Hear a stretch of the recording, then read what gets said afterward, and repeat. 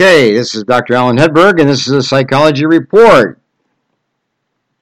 I'm glad you're with us today, and today I'm going to focus on a topic of special interest to families, particularly who have children who are considered to be hyperactive and have an attentional problem. We call them attention deficit disorder children. There are a number of things that you can say about attention deficit. Number one is sometimes kids with attention deficit have hyperactivity, and sometimes they don't. There are adults that have attention deficits. They've had it ever since childhood. Some have hyperactivity and some don't. But here's what the research shows. That all kids that have hyperactivity and attention deficit problems develop this or show or manifest it by the age of 3 or 4, certainly by the time a child enters school. About a third of the children overcome the problem by the time they're age 11. That is, they've learned how to manage life, they've learned how to manage information, perceptions, noise in the environment, and so on, and are able to function. On the other hand, there are a number of children that continue to have attention deficit problem on into young adulthood. And by age around 21 or 25, they overcome it. And they are able to manage life without medication and without special provisions or accommodations. But that's about a third each. There are a third of the children who never overcome attention deficit problems into their adulthood. They remain to be attention deficit adults. They have problems in their workplace. They have problems in their relationships. They have to have jobs that keep them on the move and have variation, throughout the day. No desk jobs for ADD adults. But let's go back to children. How do you know your child has ADD? Well, let me give you 13 points. Okay? And you can do a little check mark as I go along here. Okay? Impulsive and doesn't focus. Number one. That is, they move from topic to topic, issue to issue, activity to activity very quickly. It's the quickness with which they leave one activity and go to the other and have a hard time staying with it and focusing. Number two, their behavior is disruptive. In the classroom, it's very disruptive. In the home, it's disruptive. And in the workplace, it's very disruptive. In the church, it's disruptive. In the Sunday school, it's disruptive. Wherever these kids are, there's a disruptiveness that takes place. Number three, they fidget, they squirm, they move their hands, their arms, their feet, their fingers, their mouth. They make sounds with their mouth and hum and do various kinds of movements like that. In other words, they're trying to stimulate themselves. They're trying to keep up with the heart rate, or they're trying to keep up with their mind rate that is hyperactive. They walk, they run, they climb when they're expected to be seated, or to sit in a circle, or just to be still. They have a hard time sitting at the table. They have a hard time sitting in a chair at school, or in the pew at church. They have to be on the move all the time. Very hard. Next, they have difficulty taking their turns and waiting in line. That is, they want to be first.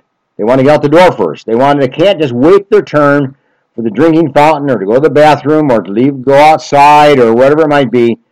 Lineups and waiting in line is a very difficult thing for an attention deficit child.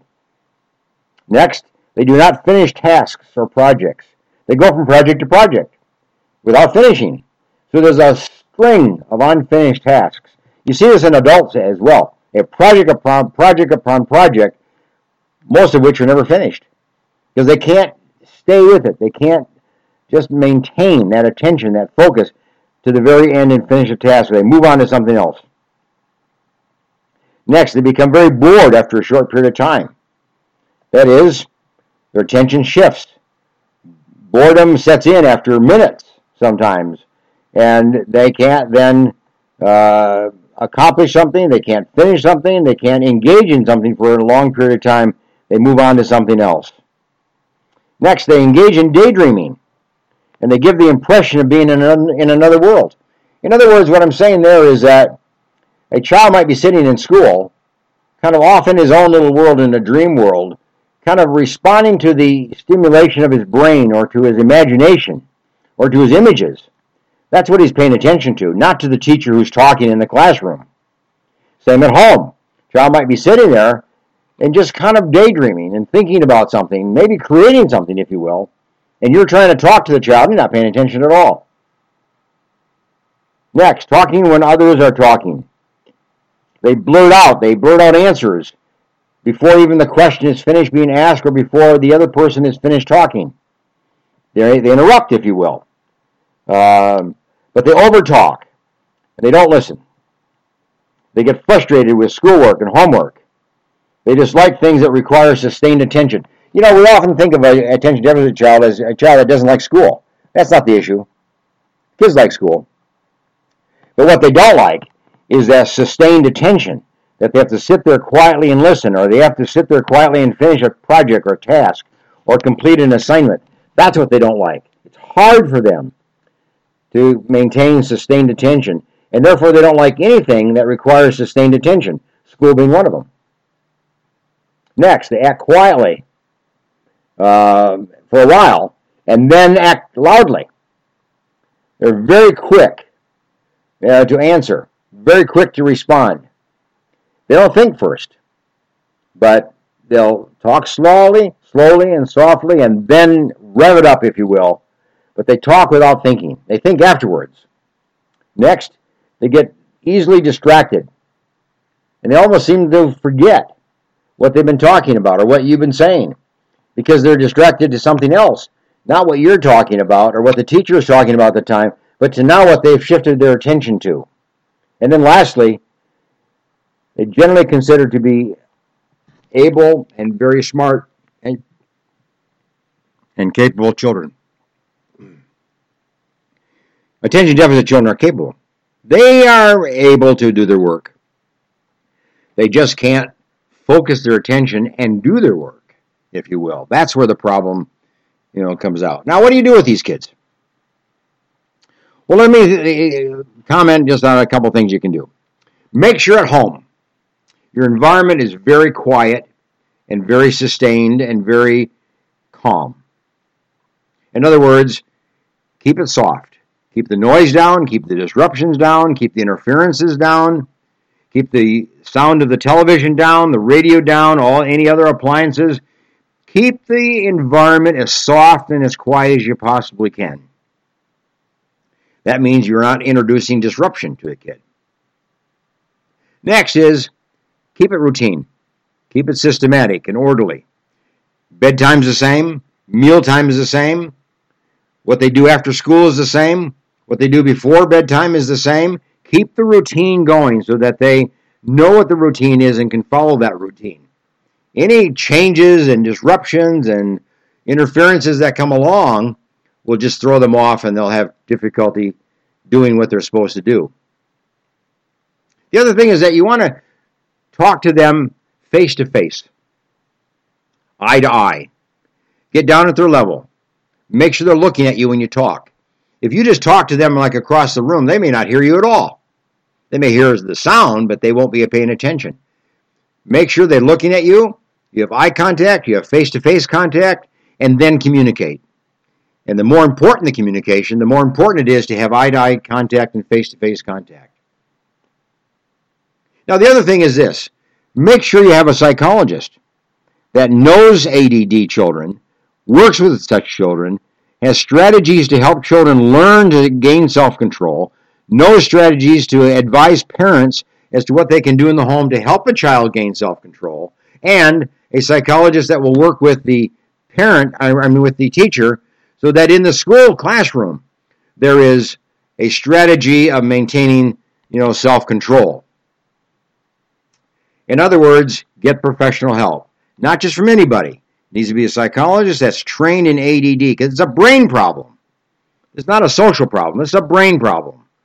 And we need to make adjustments and accommodations to the brain problem to help the child then learn to focus and learn to pay attention over time.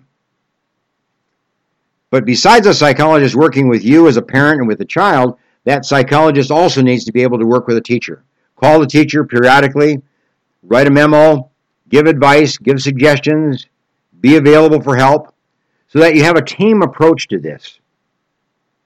And then, of course, the other way is find a neurologist, find a pediatrician, find a physician that is knowledgeable in the area of ADD, can prescribe medication, and will do it and work with the psychologist together so that this team approach includes the teacher, the parent, the child, the psychologist, and a physician of your choice.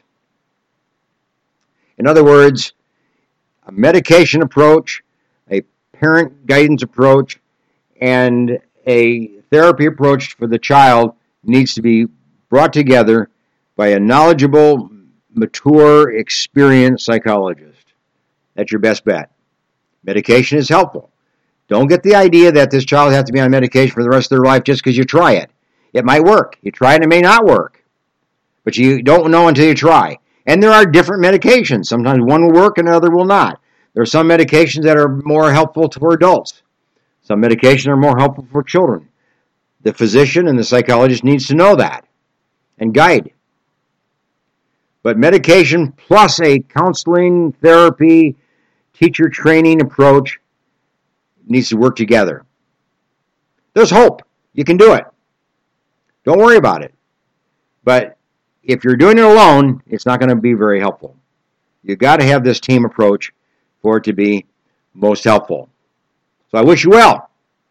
This is Dr. Alan Hedberg, and this has been the Psychology Report. I refer you to my website, which is booksbyhedberg.com, and I have a book there entitled Achieving and Living a Healthy Lifestyle. And in that book, I have addressed the issue of ADD. I have another book that says, Doctor, Teach Me to Parent is the title of it.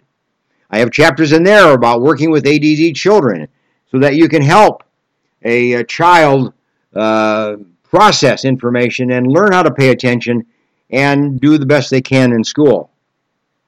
Dr. Teach Me to Parent. So go to my website, booksbyhedberg.com, and I think you'll find it to be a good resource, for you. So anyway, this has been the Psychology Report, and nice to be with you today, and we'll see you again. Yeah, bye for now.